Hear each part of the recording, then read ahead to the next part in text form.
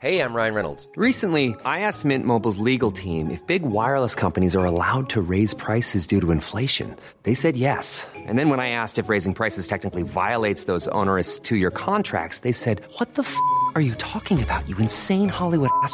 So to recap, we're cutting the price of Mint Unlimited from $30 a month to just $15 a month. Give it a try at mintmobile.com/switch. $45 up front for 3 months plus taxes and fees. Promo rate for new customers for limited time. Unlimited more than 40 gigabytes per month. Slows full terms at mintmobile.com.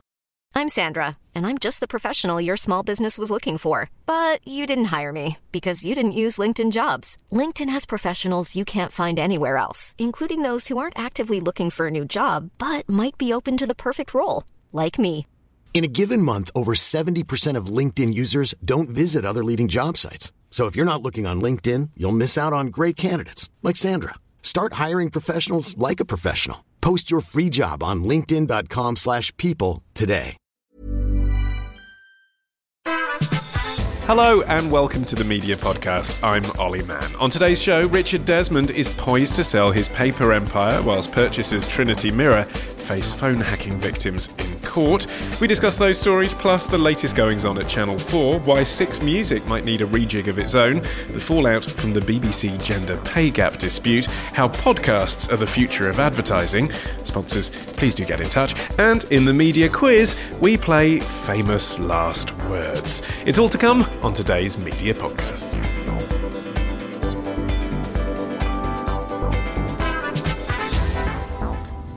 And joining me today is Boyd Hilton. No, not the British historian of Trinity College. There was a mix-up there. We've got the entertainment director of Heat magazine. Boyd, did you know you're not the top Boyd Hilton on Google? Of course, I'm aware of that, but it's unfair because Boyd is his middle name, really. Wow. Yeah, he calls himself Boyd Hilton, but for me, he's an imposter. Boyd is my first name, so yeah, it's not fair, really. Have you ever met? Never met. I was sent a cheque of his once, which I think I'm sure I sent it back for some history thing that was on the Open University. This is like about 15 years ago. It definitely wasn't me that did it. Yeah, he is the eminent historian. I'm a media doofus.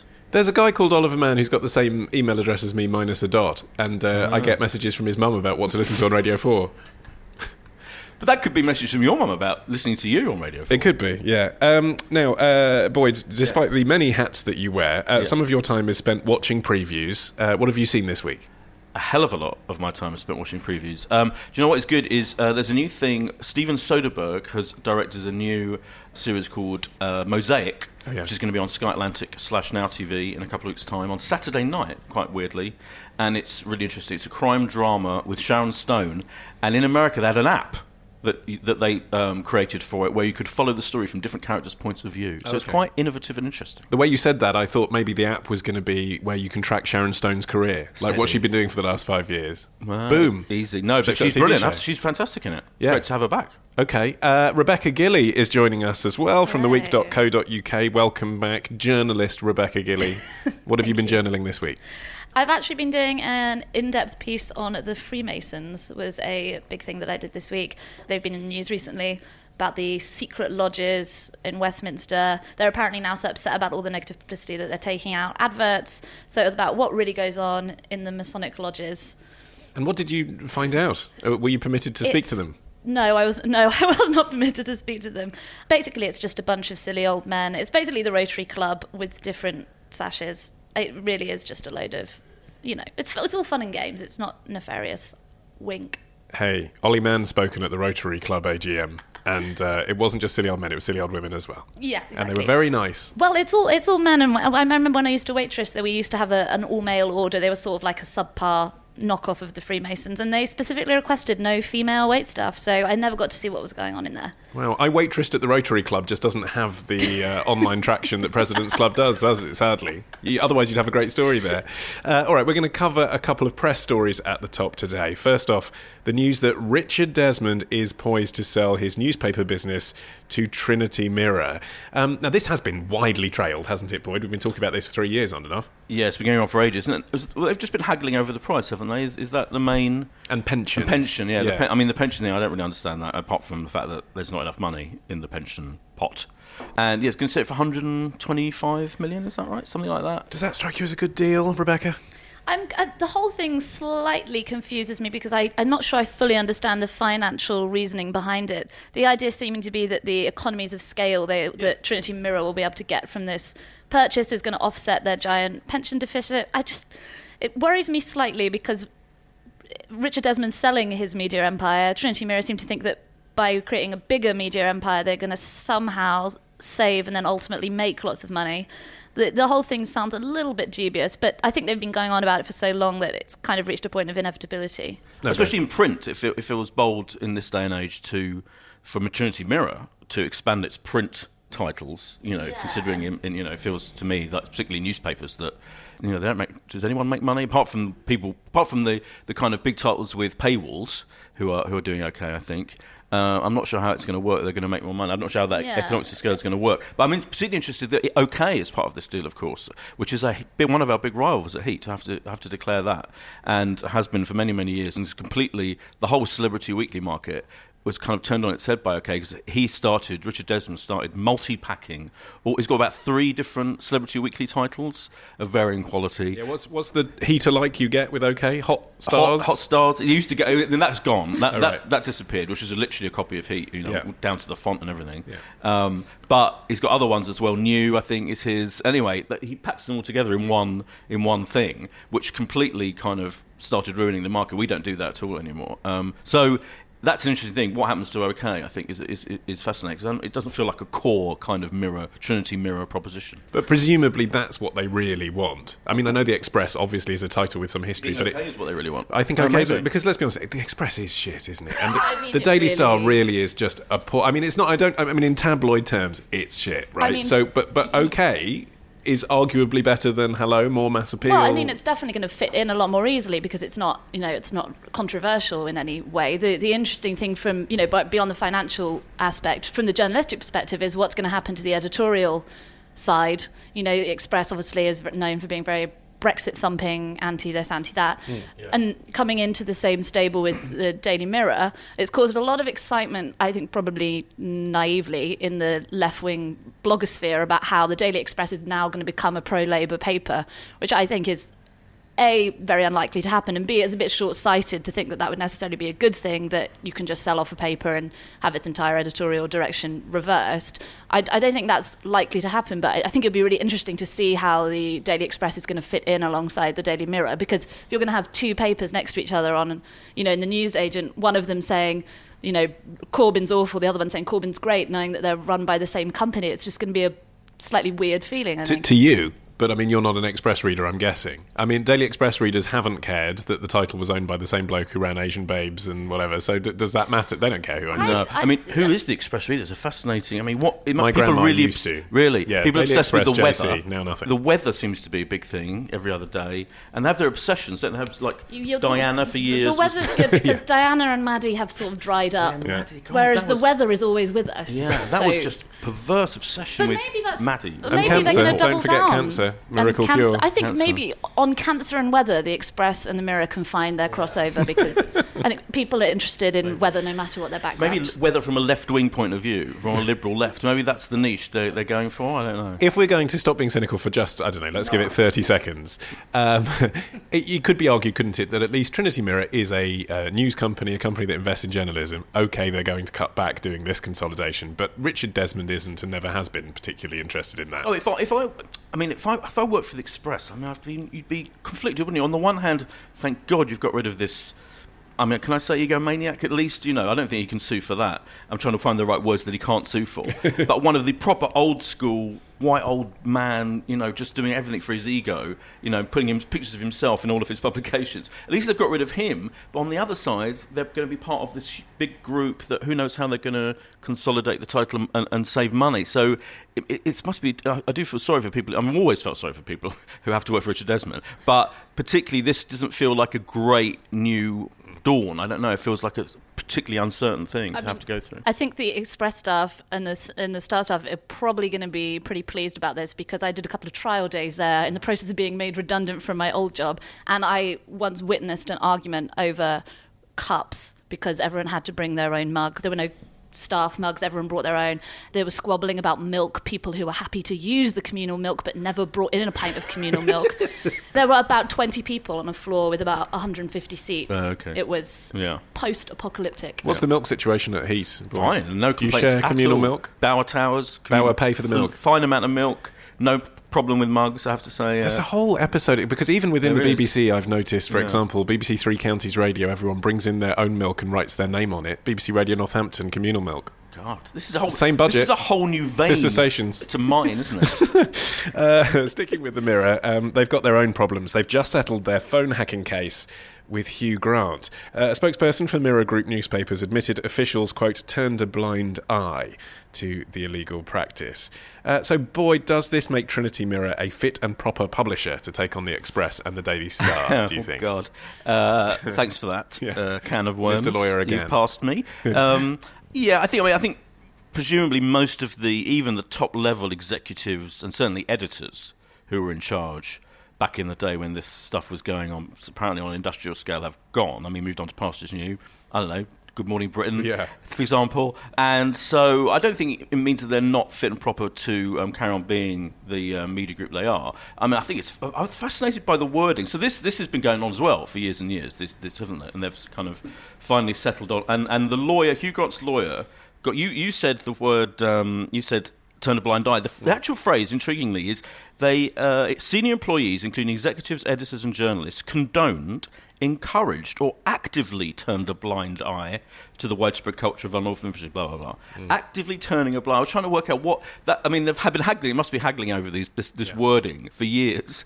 And it's fascinating because what that means to me is, like, so back in those days when this was happening, when phone hacking was happening to get stories, they'd go into conference in the morning, the poor, young showbiz journalists who were getting these stories from phone hacking would tell, the editors, we've got this brilliant story, and the editors would just not ask them where they got the story. I mean, that sounds to me what was happening. That's my interpretation of this thing, actively turning a blind eye. So where there should be a question wasn't asked. Yeah, I think so. And I would like to see, it's interesting that the editors, the people in charge, because I always feel in this situation that, the journalists get the blame for it, the ones that had, and I feel the whole kind of tone and mood, particularly in that period, hopefully it's different now, I don't know, but I had a lot of friends who worked for tabloids back in those days, The Sun and the Mirror, and it was so hard and competitive, and it's like bullying culture, I have to say, from the higher-ups, and the pressure to come up with exclusives, particularly in showbiz, involving Hugh Grant, for example, would have been so intense. And I think that's really why they ended up using these methods. And I think you have to blame the bosses and the editors. And you don't see, I've never seen, apart from Leveson, we talk about Leveson having Leveson too, those people actually asked, do you regret that atmosphere where it meant that the journalists had to use this method, this illegal method, an immoral method of getting these stories because the competition was so desperate and so extreme. I think it was a terrible situation. I think for a lot of journalistic history, those kinds of dirty tactics have been the norm. Thinking back to like yellow journalism around the turn of the 20th century, it was completely normal then and expected, really, for reporters to just make things up, use all the dirty tricks in the book. It's only really a relatively recent innovation that we expect journalists to have that kind of standard of behaviour. Journalists used to have a reputation just, doorstepping people, and, I think it was actually expected that they used all these kinds of tactics. So, obviously it's good that it's being cleaned up and it's clear that's not acceptable, but I think phone hacking was really just a modern technological twist on what's, been kind of accepted practices for basically a century. I mean, it's different now. So we don't get... I mean, the one thing that this whole situation is... we don't get many kiss and tells, for example, every now and then. But, back in the day when News of the World existed, for example, there was incredible competition to get stories of sexual, peccadillos from involving famous people, and a lot of those, and just details of what famous people were doing day in, day out, which must have come, obviously, from phone hacking. And that feels different now. So, on a daily basis, all newspapers, and I include broadsheets in this. I think that competitiveness is there is desperate, and every now and then a broadsheet comes up with a story that I think is absolutely clearly preposterous. But actually, isn't it because punters themselves actually, if they see a celebrity story they think worth reporting, they don't think of it in economic terms. They think, I'm going to share this on social media as soon as possible for free. I think we've really gone through a bit of a social change, though, towards celebrities, and in the sense that we appreciate them more as people now, and we do expect them to want their privacy. And I think people agree more widely that they have a right to privacy. If you think of, like you were saying with Kiss and Tells, you don't see that many salacious stories anymore because they do elicit a backlash. And I think we saw the same sort of thing with the Harvey Weinstein thing. I think 10 or 20 years ago, people would have said that was essentially grope and tell, wasn't it? I'm not saying that the people were wrong to come out and say that had happened to them, but I think that is a story that previously might have been sold, which is now women coming forward and saying for free, I want to put this story out there because it's important. I think 10 or 20 years ago, there was an expectation that, that's how Hollywood works, that's how the media industry works, and people who work in that industry aren't like us, they know the rules, and that's how it is. I think we've come round to a place where we do think of celebrities as having the same rights as the rest of us, and people are a bit more sympathetic to their plight, and I'm not sure if all showbiz journalists do, but I hope you're right. Okay, final question on this. Leveson 2, Leveson harder. Yeah. Do we think it's going to actually happen? Hugh Grant wants it to. No, I can't imagine them. It's such a, it's just too much. It's too difficult for the people involved in the newspapers to go through that thing, and I can't see a very weak Tory government agreeing to Leveson 2. Isn't there some kind of inquiry into that Theresa May set up about the viability of newspapers? I think that feels like the kind of, look over there, we're doing this, so we can't do Leveson 2 because that's just too much for everyone to take. And there is a danger, maybe, Rebecca, that although it was very valiant in a way, Hugh Grant actually donated his compensation, reportedly a 6-figure sum, to Hacked Off, so it's not for his personal gain. But although it's very valiant in a way that these big stars have pursued it because they can afford to, Steve Coogan, Hugh Grant, it's become recalibrated in the public's mind, this story, as about rich celebrities having a go at the media rather than, ordinary people having their bins rifled through and being doorstep. Yeah, I think Leveson 2, I understand why, like you say, the Hugh Grants, etc., want it, and actually some good could come of it, but fundamentally it'd be really expensive and a really tiny proportion of people actively care about it. OK, let's talk about telly. The new head of Channel 4, Ian Katz, has been hard at work shaping his top team. Kelly Webb-Lamb becomes his deputy. Boyd, remind us a little bit about her background. Kelly Webb-Lamb, who I have met, and she's great, I think. She is leading the channel's on-screen diversity and inclusion strategy, as well as the factual entertainment features and daytime commissioning teams, which all report to her. She's the ex-MD of Shine Television. She joined Channel 4 as head of factual entertainment. I think I've done some panels with her in Edinburgh in her role as head of factual entertainment. You think? I think. Were you that drunk? No, yeah, always. You've seen me in Edinburgh. It's just a blur. The whole thing's a blur. I can't remember. Post-panel regret. I could barely remember. Who have I chatted to? Yeah, I could barely remember one media podcast to the next. Who did I Q&A yesterday afternoon? But no, she's really interesting, and she's very likeable and very smart, and I think she'll do a great job. And she did oversee the launch of Bake Off on Channel 4, which, that was a poison chalice, wasn't it? Because that could have gone horrendously wrong. And I think, if she's the one, and I don't know the ins and outs of it, but if she was the one who made sure they pretty much stuck to the recipe, so to speak, of when it was a gigantic hit on BBC, apart from bringing the presenters in, and very slightly tweaking things here and there, then she did a brilliant job because, it was pretty much as big as they could have hoped. And Poison Chalice, of course, was the episode 2 showstopper. You're absolutely right. Yes. Rebecca, not as much of a bloodbath as we'd expected, actually. A lot of the executives are remaining in place. Do you think that says Channel 4's possibly in quite healthy shape? I think so. This is certainly the impression that I've got. But then, of course, a lot of what you hear is what they're putting out themselves. I think, Bake Off has been a particularly strong thing for them this year because it has gone a bit from Poison Chalice to now really golden goose status that it was at the BBC. Do you like that? I love that. Do you like that? Yeah. Chalice to goose. Yeah. The thing is what Channel 4 kind of, what it was very useful for them is to have a flagship, yeah. Tentpole. To have a tentpole programme that they can kind of rely on, because what Channel 4 has always been good at is stuff that's a bit out there, a little bit experimental, but you do need to have some solid hits to keep that going. I think Bake Off could have fallen flat, but it's done pretty well, and I think the majority of people who watch this series will probably come back and watch the next one. And Boyd, what are the challenges for Channel 4, do you think? If you were on stage interviewing Kelly Webland, possibly for the first time at Edinburgh, what would you be asking her? I think probably the big challenge is coming up with new formats and new, particularly in factual entertainment. They've had some huge big hits over the years, but a lot of them have been going on. First Dates, goes on and on and on. Fine, but how do you find new ones? New, interesting. Entertainment itself, for me, feels like a big challenge for Cats and the whole team. Channel 4 hasn't had, and I'm trying to think of a decent, big new entertainment format with what fits their remit.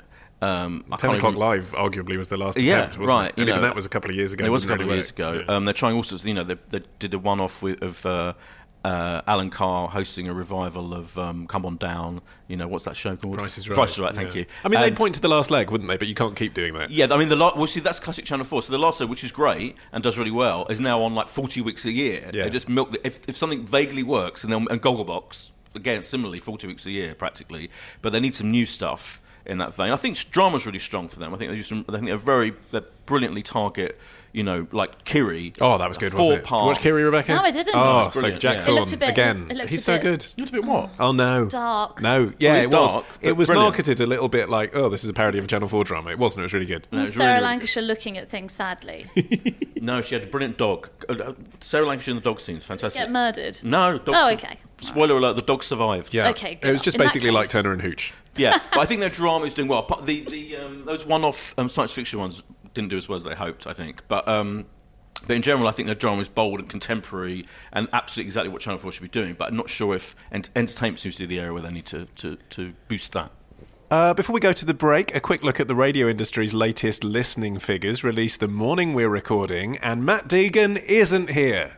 So, Boyd and Rebecca, I'm going to ask your reactions instead. I have read Matt Deegan's blog. He says the big story was about Chris Moyles. The breakfast show on Radio X now has a bigger reach than the whole of XFM in its last few months before it was rebranded. So has the Radio X project been a success for Global? Well, I think it's, it shows the power of personality. I think that Chris Moyles at the BBC was sort of got to a place where he was considered disposable. I think they thought it really doesn't matter who's in charge. People will keep listening in those key slots, and I think it does show that a lot of his audience have followed him. And I think it's interesting because I don't think we have had here the same way they do in the US, where they have these big radio personalities who kind of take their audience wherever they go. And I think he's proven to be an example of that. I mean, I'm not one of them. I never listen to him, but lots of people clearly do, and clearly are also would then be willing to follow other radio presenters. If they were to leave the BBC or Capital, whatever, they'll follow their personalities around, and I think that might be an interesting development in our radio culture anyway. And what's interesting about Moyles, Boyd, is that he's one of the rare examples on commercial radio. I mean, if you look at the Global stable, there's really only him and Johnny Vaughan and the presenters on LBC who are allowed to have some personality. The rest of the time they're told, they get big names and they tell them not to say anything. Almost, if this hadn't have happened, if Chris Moyles hadn't have, got a bigger audience than when it was XFM, it would have been embarrassing. So I think it had to. I mean, he was a huge star. You can't overestimate how big he was when he was Radio 1. So that's literally the point of giving him that job, was so that he could bring his fan base to it. And I'm sure. But does it mean that commercial radio needs more personality? Yeah, I do think so. I think it's hard with commercial radio because, on the one hand, if you're a kind of if you're a show like a radio station relying on very mainstream music output, then the personality is secondary to making sure that the music is what people want to listen to. So there's that big kind of if a station is a music output and they put out a song that the public doesn't like, they'll turn over immediately to its big rifle, just dropping my iPhone. Phone drop. Your phone drop. It's the Boyd Hilton mic drop. So they have to be careful, and people, and I think a lot of commercial radio listeners don't necessarily want to hear someone wittering on phrase names. And yet, Christian O'Connell, of course, is he's leaving Absolute, part of the Bauer family that I work for, and I don't know who's going to take over from him. That'll be fascinating. Who they get? I don't know if that hasn't been. No, that's a complete. It hasn't. They have Dave Berry, of course, but they've just spent a lot of money promoting him on Drive. Right. Yeah. So it will be absolutely intriguing to me who they pick to do that job, because I love Christian O'Connell. I'm available. I'm just saying. Yeah. So am I. And I'm part of the That's Bow a family. show. I'm part of the That's a Bow show. family. I am. Ollie and Boyd's cornflake definitely. show. Yeah. So, but you're right. I think Why do you laugh? Yeah, but I think it'll be fascinating. Do they go for big personality or what? In very intriguing times for commercial radio, music radio particularly. Well, okay, let's talk about commercial speech radio then. Talk radio showing no signs of growth in this radar quarter. What does that tell us? I feel like talk radio is something that most listeners grow into. So it's really just a case of waiting till people are the right age to start listening to things like the Today programme. They've always got their core listenership. I think it's hard expanding talk radio beyond that. To talk about talk radio the station rather than talk radio the genre. Sorry. What they've done. No, but I what couldn't they've- hear the capitals. Yeah. Yeah. What they've done is they've just changed their lineup. Julia Hartley-Brewer is now doing breakfast. They got rid of Jake Yapp, which I think was such a shame because he's so great. Yeah. But really what they've done, it seems to me, is they've said, let's go after that slightly older audience, Rebecca, that you're alluding to. Let's not try and get the people who are listening to podcasts. Let's try and get people who listen to LBC and 5 Live. They've got Paul Ross and Martin Kellner doing overnights, which actually, that's a strong overnight lineup. I'd be a bit scared of that if I was LBC. I mean, they will get an audience. Yeah, Do you think they've got a good strategy? I think I generally don't understand what the niche for talk radio is, like what its USP is. So because you've got LBC, which you can listen to, can't you, nationally, which has got big personalities, big political, they cover both sides of the political divide quite effectively. And you've got talk radio. Julia Hartley-Brewer, I can't stand her, so I'm just react against her because she talks absolute nonsense day in day out. And she's a double downer. She's the no-nonsense breakfast show. No. What are you talking about? She'll come out with some right-wing view, and then double down on it when everyone says, you're talking nonsense. Anyway. She'll say it with a smile. So I can't, but in generally, what is the proposition? Because you've got LBC on the one hand, you've got 5 Live, doing a lot of talk radio I feel in a very compelling way. You've got Talk Sport, if you want just purely talk about sport, Talk Sport does a really good job of that in a slightly different way to 5 Live. And of course you've got Radio 4. I don't know, what is the talk radio, what is it going for? It feels a bit vague to me. And that's the thing with LBC, is I think it's the only one of those stations that's managed to break into that younger audience, but they've done it a lot through social media. Like, in a way, I know one of the things that's been discussed a lot recently, in recent years, is how we don't have a TV equivalent of The Daily Show or the Colbert Report that's really taken off. Whereas I see a lot on Facebook and Twitter people sharing clips of LBC, and that has almost filled that niche of that shareable political, because that's something that talk radio, the genre, can really address well in comparison to podcasts. Is that kind of day-to-day current affairs, up to the minute, is a niche that kind of that genre can fill that podcasts can't necessarily. Is George Galloway still on talk radio? He is. It's extraordinary, isn't it? He's a guilty pleasure for me, I'm afraid. I rather like a bit of George Galloway. I think he's fascinating, night. but he's it's a great owned by broadcaster. Rupert Murdoch. It is, yeah. How does he justify that? How does that work? I think he's kind of the James O'Brien of talk radio, isn't he? Can't they just point at him and say, oh no, look, we do all different political views. We've got George Galloway. Fine. Also, plateauing is BBC Six Music. Any thoughts on that? I mean, they had a really good run. Yeah, I mean, isn't it? I mean, it can't go on growing forever. It's for me. I mean, I love Six Music, but it feels like it is. It's found brilliantly. Which, remember, at one point it was going to be axed ludicrously when BBC was being genuinely bonkers. It was saved after a campaign and then grew and grew and grew. So it feels fairly natural at some point it's going to plateau, because thank God it's not compromising its proposition. So it is, it plays fairly niche music, thank God, and it has a great lineup of presenters who know about that music, and that's what it does. And I'm not sure if it's not going to become Radio 2 or a kind of, or Magic FM, is it? It's going to be what it is. So I think fair enough that it's plateaued. It's a bit of a songs of praise type thing, isn't it? It's the BBC serving its purpose. It might not attract a much bigger audience than what it has now, but what it's doing is it's so good and refreshing and so in line with what the BBC is supposed to be doing, and I think that idea has taken hold now, so it probably is safe. Oh God, yeah. Totally. They can't get rid of Six Music. No, don't, never. Okay, time for our ad break, but we'll be back with more of what we're supposed to be doing after this.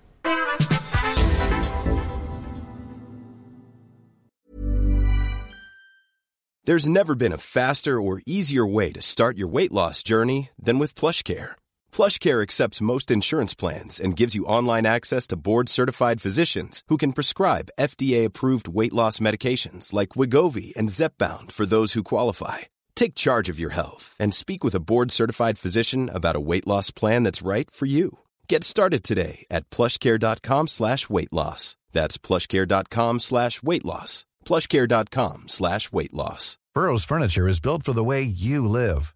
From ensuring easy assembly and disassembly to honoring highly requested new colors for their award-winning seating, they always have their customers in mind. Their modular seating is made out of durable materials to last and grow with you.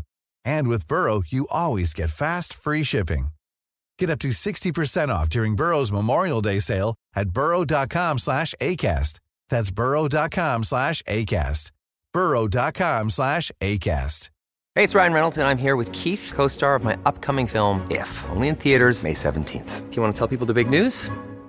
All right, I'll do it. Sign up now and you'll get unlimited for $15 a month and 6 months of Paramount Plus Essential Plan on us. mintmobile.com/switch. Upfront payment of $45 equivalent to $15 per month. Unlimited over 40 gigabytes per month. Face lower speeds. Videos at 480p. Active Mint customers by 531.24 get 6 months of Paramount Plus Essential Plan. Auto renews after 6 months. Offer ends May 31st, 2024. Separate Paramount Plus registration required. Terms and conditions apply if rated PG.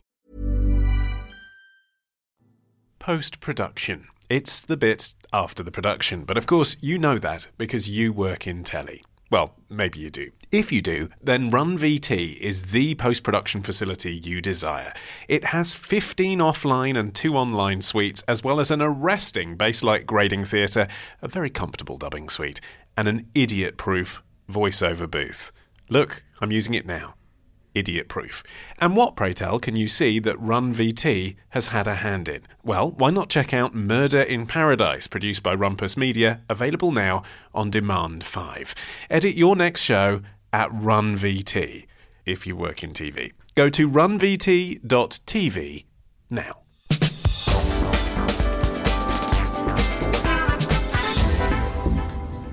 Time for some media news in brief now. Rebecca and Boyd are still here with me. And, well, one of the biggest stories of the whole year, actually, has been the continuing fallout from the BBC gender pay gap revelations. Carrie Gracie, of course, now becoming the kind of figurehead for that debate. And she went in front of the DCMS Select Committee last week. Boyd, were you watching? I didn't watch it. So Rebecca, were you watching? Angry? She was angry, wasn't she? She was extremely angry. Well, I must admit, I did not watch it. We've all watched the 2-minute clip. We're not going to sit there watching the highlights. We've seen the highlights. Fine. So, what did you think of the 2 minutes? The goals. Yeah. But she was angry, and justifiably. You know, the justification she was given for the pay difference being that her role was different in scope and scale from her colleagues in the Middle East and the US is ridiculous. I mean, she was the China editor. She wasn't the Armenia editor.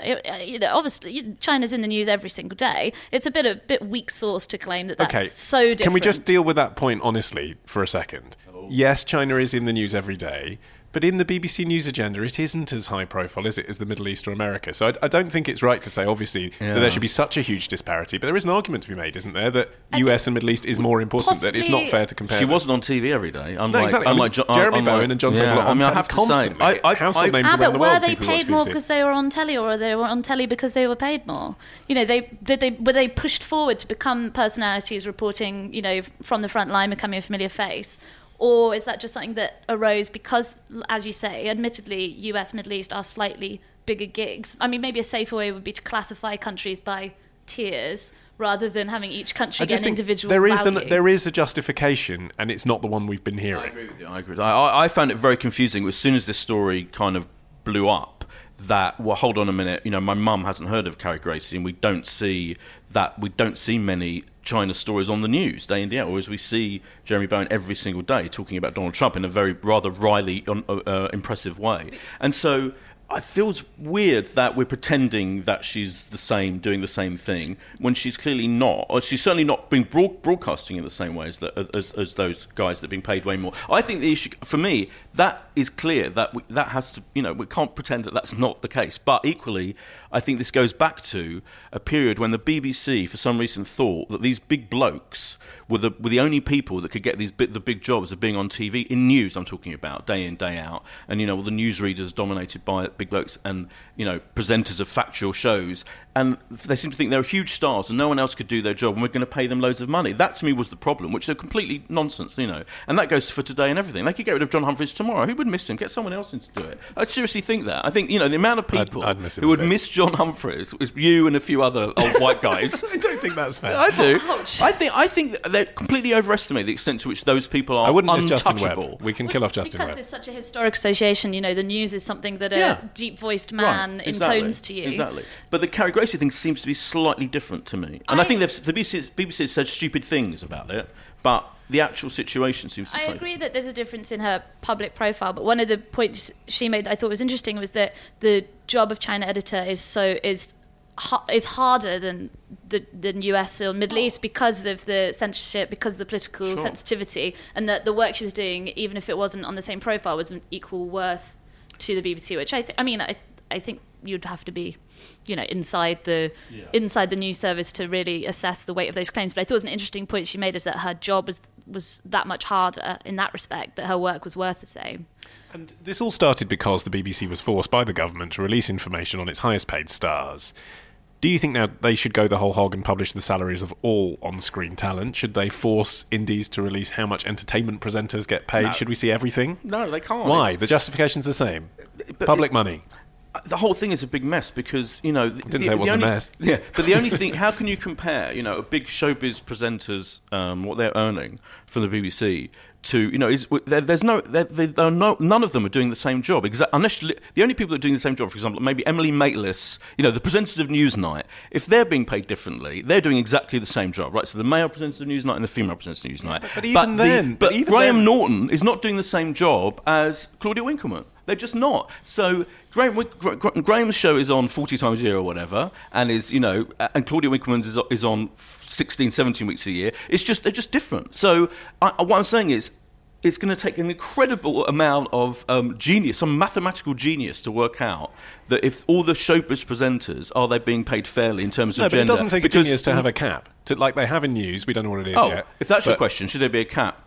I feel if the BBC is going to compete with ITV in terms of showbiz, then there can't be a cap. They have to be able to compete on a fair Graham footing. Norton would stay doing his show at £1 million a year, wouldn't he? We don't know what he's getting paid. Why would he? Why? We're going to breed a strange genre of presenter that only works at the BBC because they feel a loyalty to the BBC. Right. You're not going to be able to draw a wide pool of talent that way. You have to be competitive. And at the risk of sounding paternalistic, I think there is something to be said for keeping those figures private, because all you get at the end of the day is the backlash of that could pay for 8 of our NHS nurses.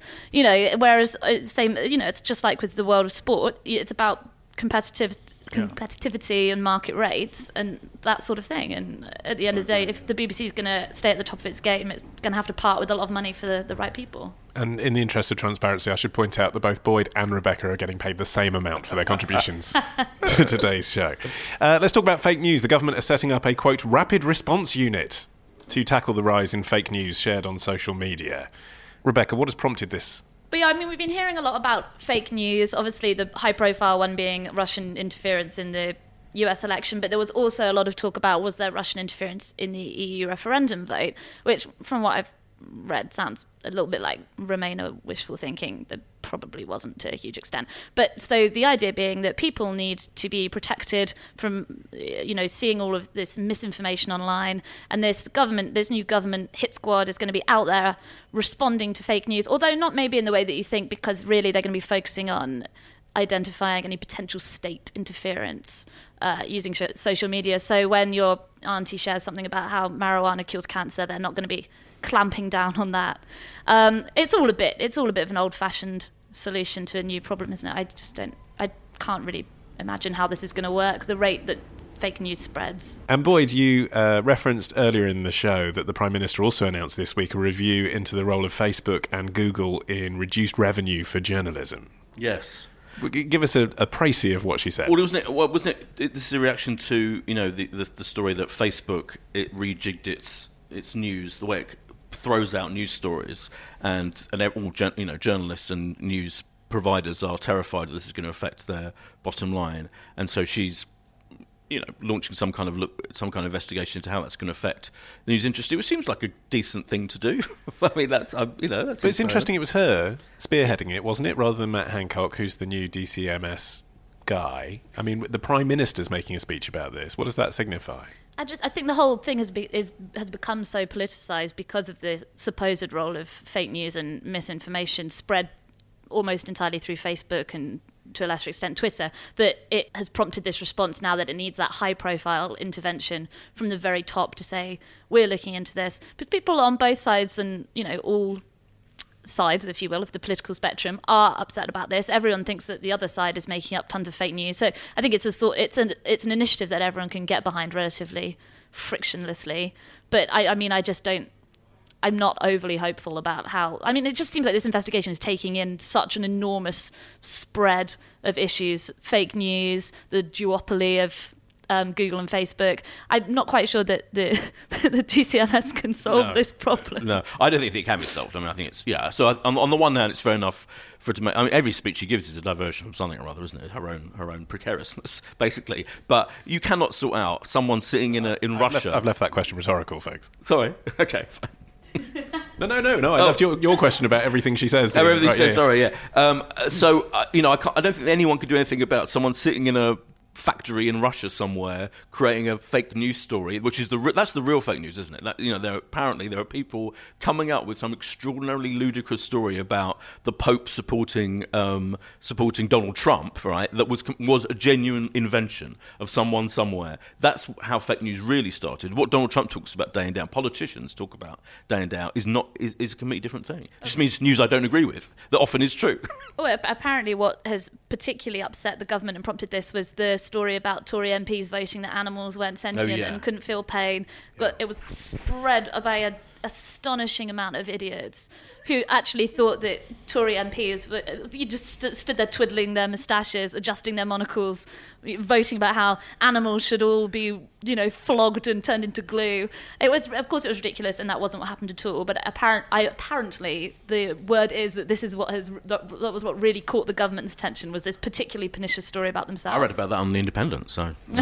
Yeah, that was the story that got shared, wasn't it? Independent shared it. Are you ready to do 3 very quick and fascinating stories about the world of podcasting? Always. Good.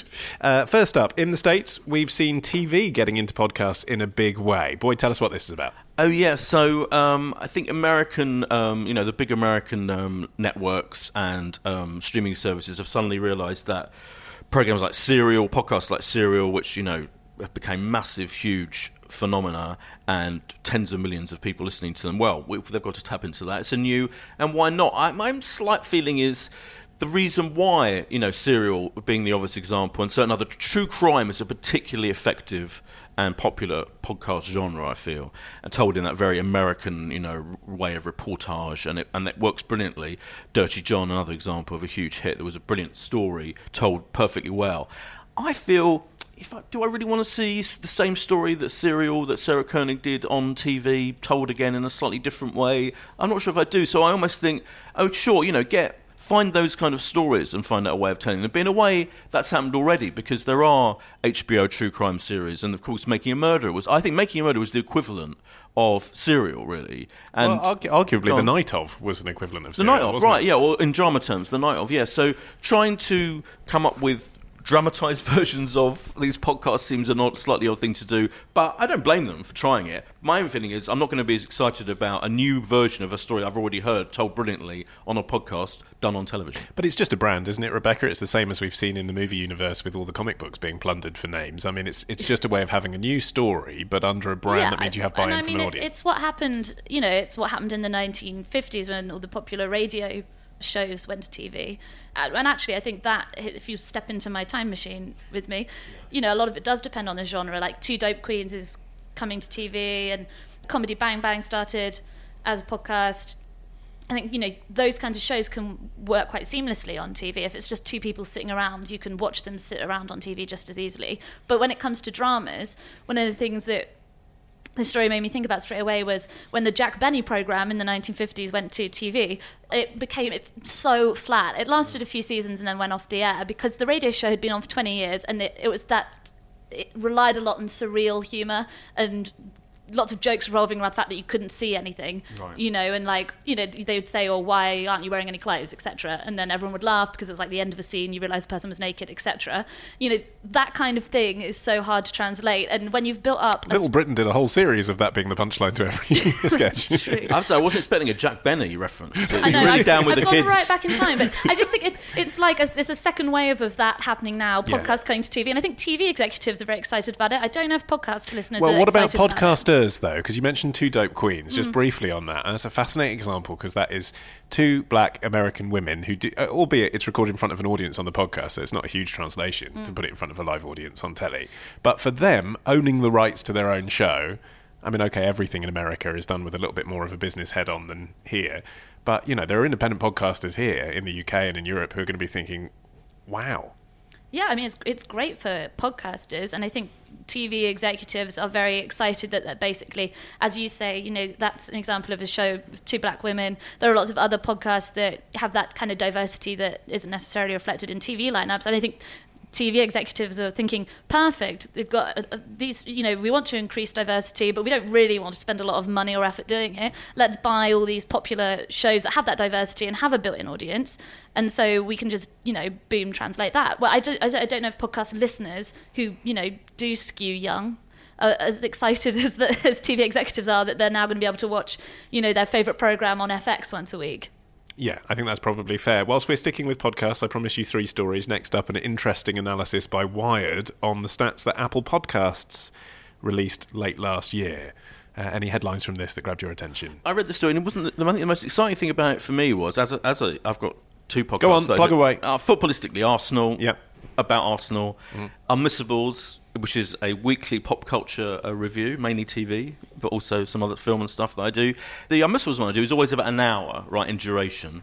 And I remember when I first started doing my Arsenal one, I was told because, you know, we were kind of commissioned by powers that be to make it, that 35 minutes was the optimum time. And I always thought, well, how do you know this fact that 35, you know, do people stop listening after 35 minutes? Because I listen to podcasts that go on for hours, and I'm perfectly happy coming back to them, you know, listening to them on my daily commute. And so Apple finally got some detailed information they release, if you want to, about your podcast, and it showed that in fact listeners are happy to carry on listening for hours on end, and sometimes the longer the episodes of a podcast did better than the shorter episodes. And so when they were playing out rolls of advertising after about half an hour, people would hear them. That's the interesting thing commercially, isn't it? So you still have listeners 35, 45, 50 minutes into a show, so why sell the first minute? Yeah. Well, this is the other big takeaway, was how that podcast listeners are, as has long been suspected, extremely engaged with ads compared to, you know, people being reached on other mediums, TV, what have you. And I think that's so true. And I think the difference is that ads are part of the culture of podcasting in a way that they are not in any other medium. You know, when TV ads come on, you don't, you know, go, oh great, it's that Benson's for Beds advert again. Whereas podcasts, because they have drawn most of their advertisers from a relatively small pool, those adverts for Casper, you know, for HelloFresh, etc., are part of podcasting culture. You know, there was a really funny parody podcast called Done Disappeared, a parody of all the true crime podcasts, and they included parodies of those adverts. You know, they'd be talking about they found her body torn open with all her innards, and they say HelloFresh is great for seasoned home cook. You know, it's fantastic. Stamps.com. But that's an advertiser's dream. You know, people are not only not skipping them as much as podcasters and advertisers might have feared, they're listening to them and they're taking them on board. And I think that's great for everyone. Before the quiz, I promised you 3 podcast stories. I think this is probably the most important one. Yeah, this is the third one. I'm excited. It's coming, yeah. This week, we heard the British Podcast Awards will be returning. Yes. Hosted by Ollie Mann, co-produced by producer Matt. So, obviously, the most important podcast story of the week. Featuring multiple nominations for Footballistically Arsenal and the Unmissables. Are you going to be entering, Boyd? I'm definitely going to enter the Unmissables. I mean, there's about 20 million Arsenal ones. Let's you know, to be fair. Very good. This is what we want, isn't it, Rebecca? We want podcasters to be able to say for themselves, yes, the entry fee is staggeringly low. They're doing this not for profit. What a brilliant event. But also to say, nonetheless, I'm going to hold back. I'm only going to put in the stuff that's award-worthy. Oh, I'm not saying my Arsenal one isn't award-worthy. There's just so many of them. Carry on. But no, it is a good.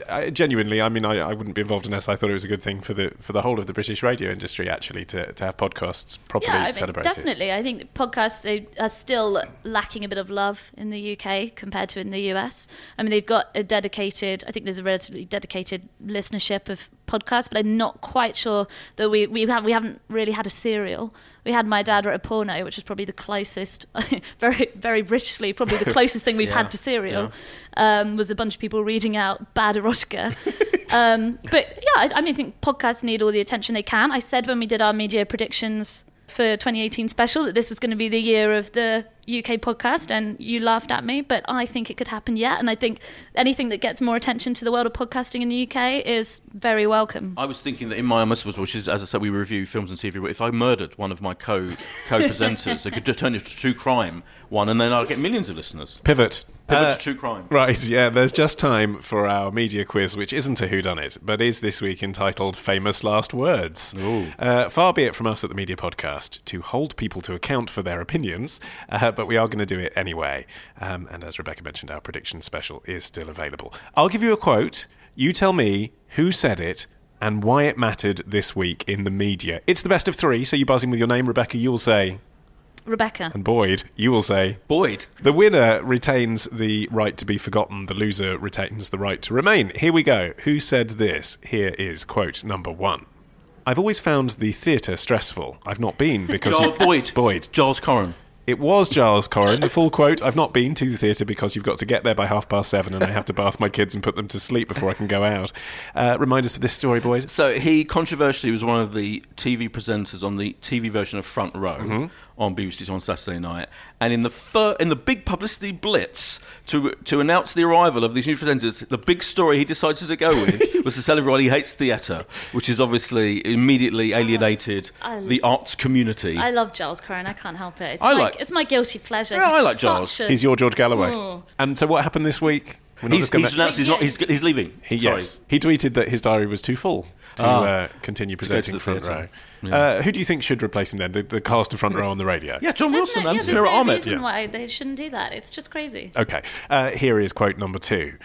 The Premier League's important to us, but it is one of a broad set of rights. We always have a plan B if we don't get what we want. Rebecca. But I may only get half a point because I do not know his name. The name of the BT chief executive? No one knows. What? It's embarrassing, Everyone really, knows his name. Especially when I bump into him so often.